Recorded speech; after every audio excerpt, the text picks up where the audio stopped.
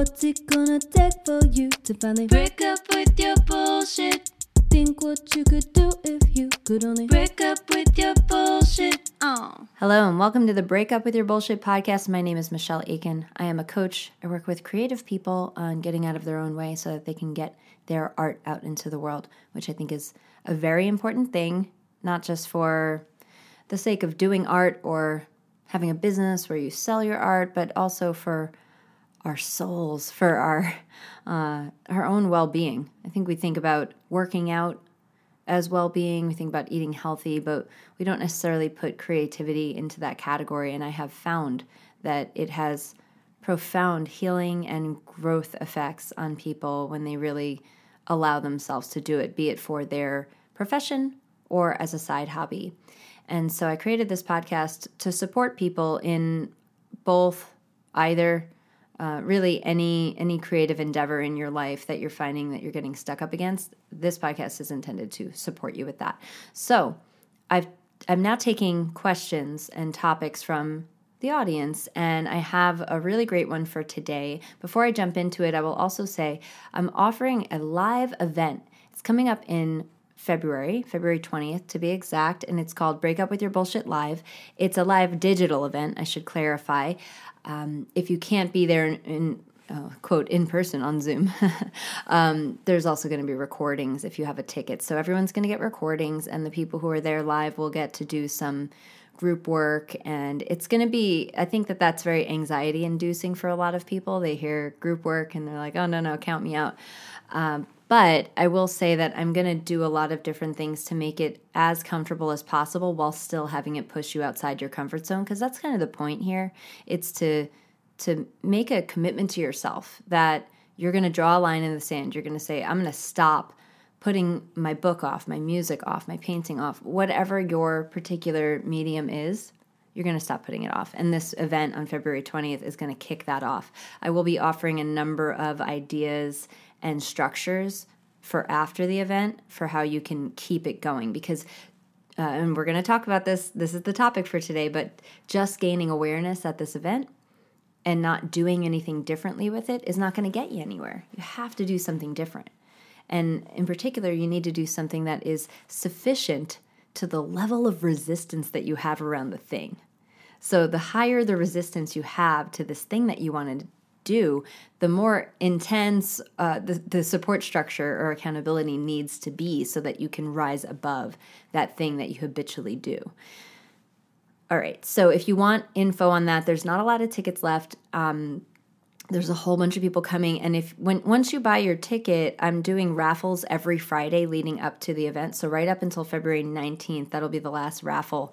Every week you have a chance to win a number of prizes, some of which I'm having specifically made for the people in this group by artists. So I'm buying people's art. I'm doing some commissions with different people that were recommended to me by all of you, and I can't really explain my excitement about this.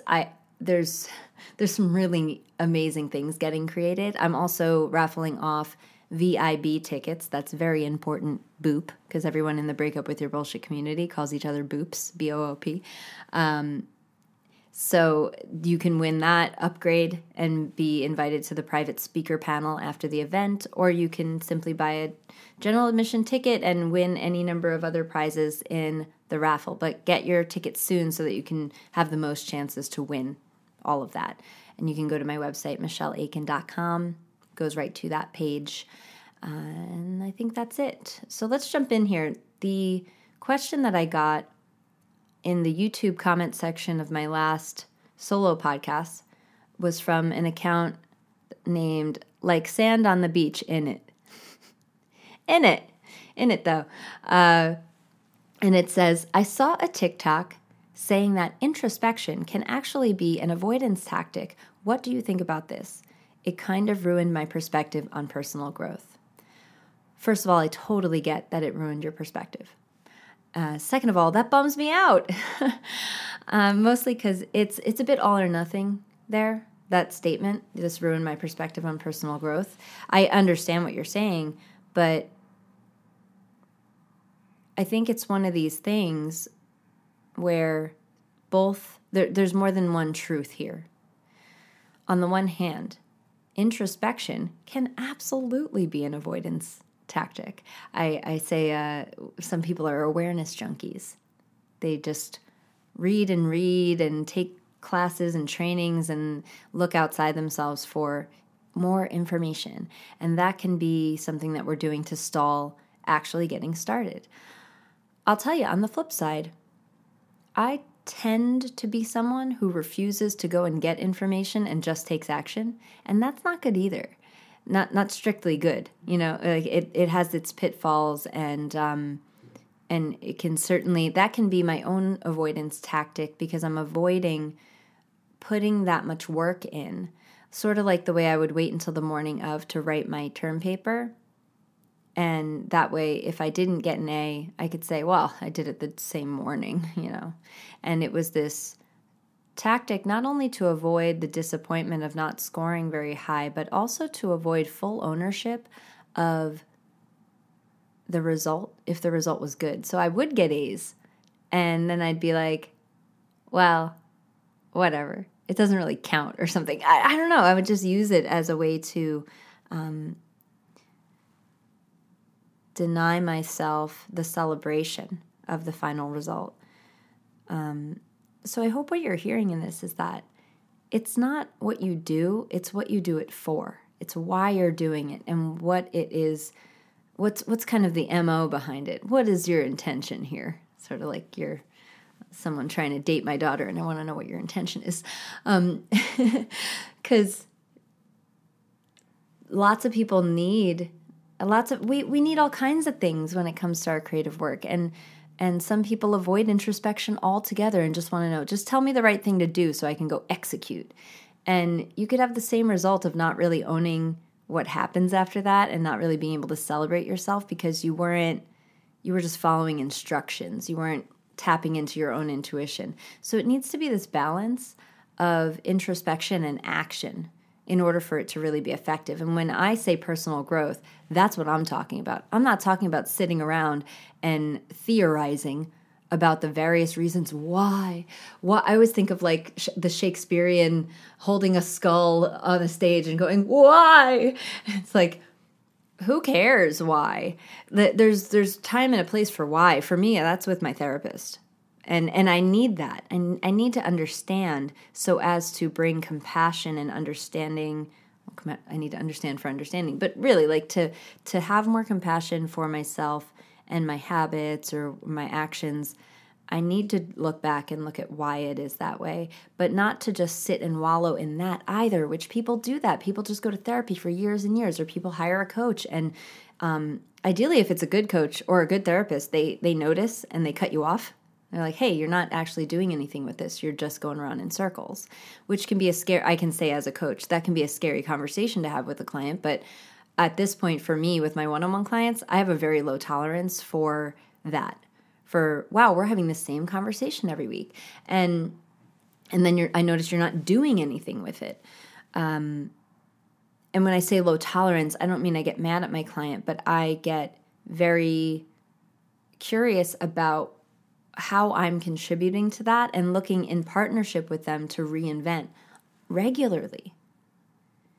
And this is like across all relationships. I think there's something in it for us to be looking at reinventing and having the relationships in our life really be a source and a resource for us and not just something that's kind of happening to us or whatever. That's like a whole separate topic though. But I think I've addressed that one question. Let me know if you have any follow-ups like sand on the beach in it. And then I also got a follow-up question about this because I posted like a 1-minute video on this particular topic of being a creative junkie, being an awareness junkie, not a creative junkie, an awareness junkie. And Melissa left a comment on Instagram, and this is what it says.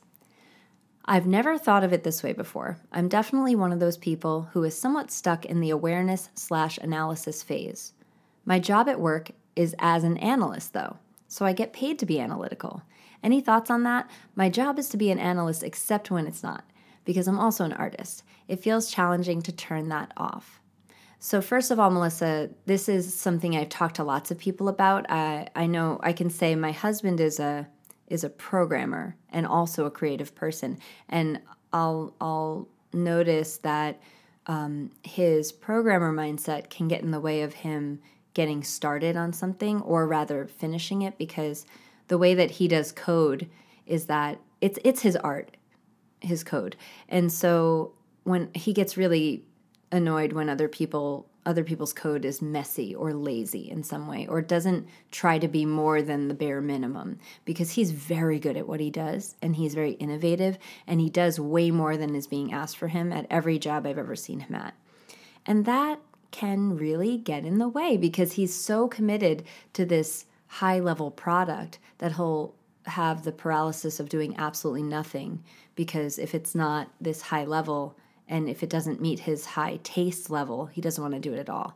So it can just be a hindrance. And that's where he needs me as his partner to say, no, we're going to keep going with this. And I do the opposite of him. I just go. Like I was saying, I don't do research. I'm like, who cares? What's the quickest shortcut to get this done?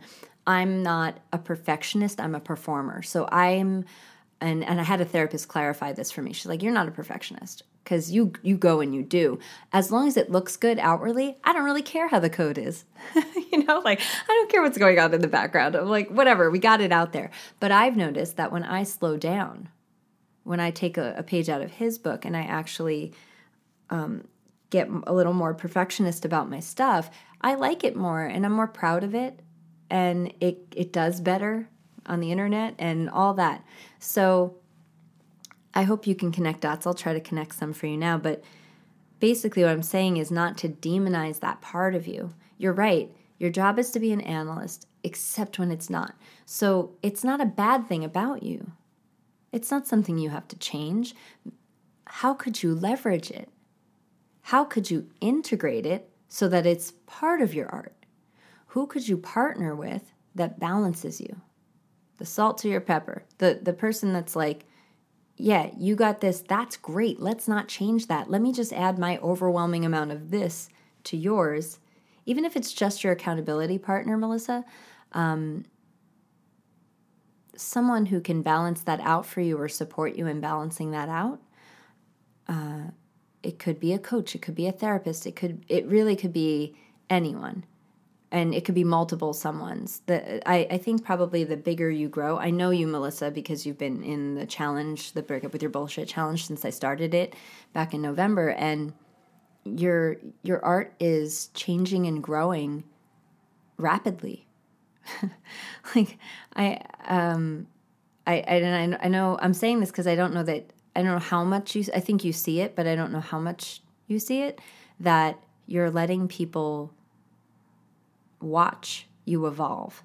And that's amazing. And it's going to get to this point at some point where you're selling pieces that you've made and thinking bigger. And when that happens, you're going to need other voices. That's just how it is. You're just going to need other voices. I need a lot of voices, personally, for all the stuff I'm doing. I would not be having this live event. I would never have done this. I would never have done the Break Up With Your Bullshit challenge if I hadn't hired people to support me. And that was after 9 years of being a coach. So I don't want to put this barrier in anyone's space. Like, you have to hire people in order to... No, you don't. I didn't for years. I was a YouTuber in 2007. I didn't hire anybody to help me with that, I just found the passion and the fun and went after it. I've kind of gone off on a tangent here, but I hope this is still valid to you. Because the main message is that you don't need to change that analyst thing. But if you could find ways of integrating or supporting it, working with it rather than against it, or maybe even make art about it, which you're really good at. You're really good at taking the stuff that's in your way and turning it into art. So those are just a few more ideas for you, and I can't wait to see what you make out of that, Melissa. It's really, really fun to watch your process, and I want to acknowledge and thank you for sharing it out loud. If y'all are not following Melissa, I don't know how to pronounce your last name, Yanisiw? Yeah. So I'll spell it. This is Melissa on Instagram, MELISSA YANISIW. YANISIW. So go check out Melissa's art. It's really neat. And if you scroll back, you can see where she started in November and where she is now. And I can kind of imagine where she's going. I have a lot of ideas for your art, Melissa. As you know, I have expressed it many times. I have all these crazy ideas for what you could do with it. So thank you for being part of the community. Thank you to this Like Sand on the Beach in it on YouTube. Thanks for the comment. Please keep leaving comments and asking questions and giving me more things to talk about on these solo podcasts. And like I said earlier, if you haven't checked out the Break Up With Your Bullshit live event, go to my website, and I'll just end by saying to this YouTube commenter that because of your comment, I actually added to the structure of the Break Up With Your Bullshit live event, because I thought, I don't want anybody coming into this event just to gather more awareness that they're going to do nothing with. And so I actually built in a number of accountability structures, stuff that I'm offering after, stuff that I'm good, free stuff, paid stuff, a whole bunch of different ideas around how people can take what they're getting from the day and use it. And I'm going to be building that in throughout the whole day. So thank you for the comment, because it brought some new awareness to me, and I'm using it. And I really appreciate it. This has been the Break Up With Your Bullshit podcast. I am Michelle Aiken. Thanks for listening, and please share this with a creative person that you know who really could use it. Break up with your bullshit.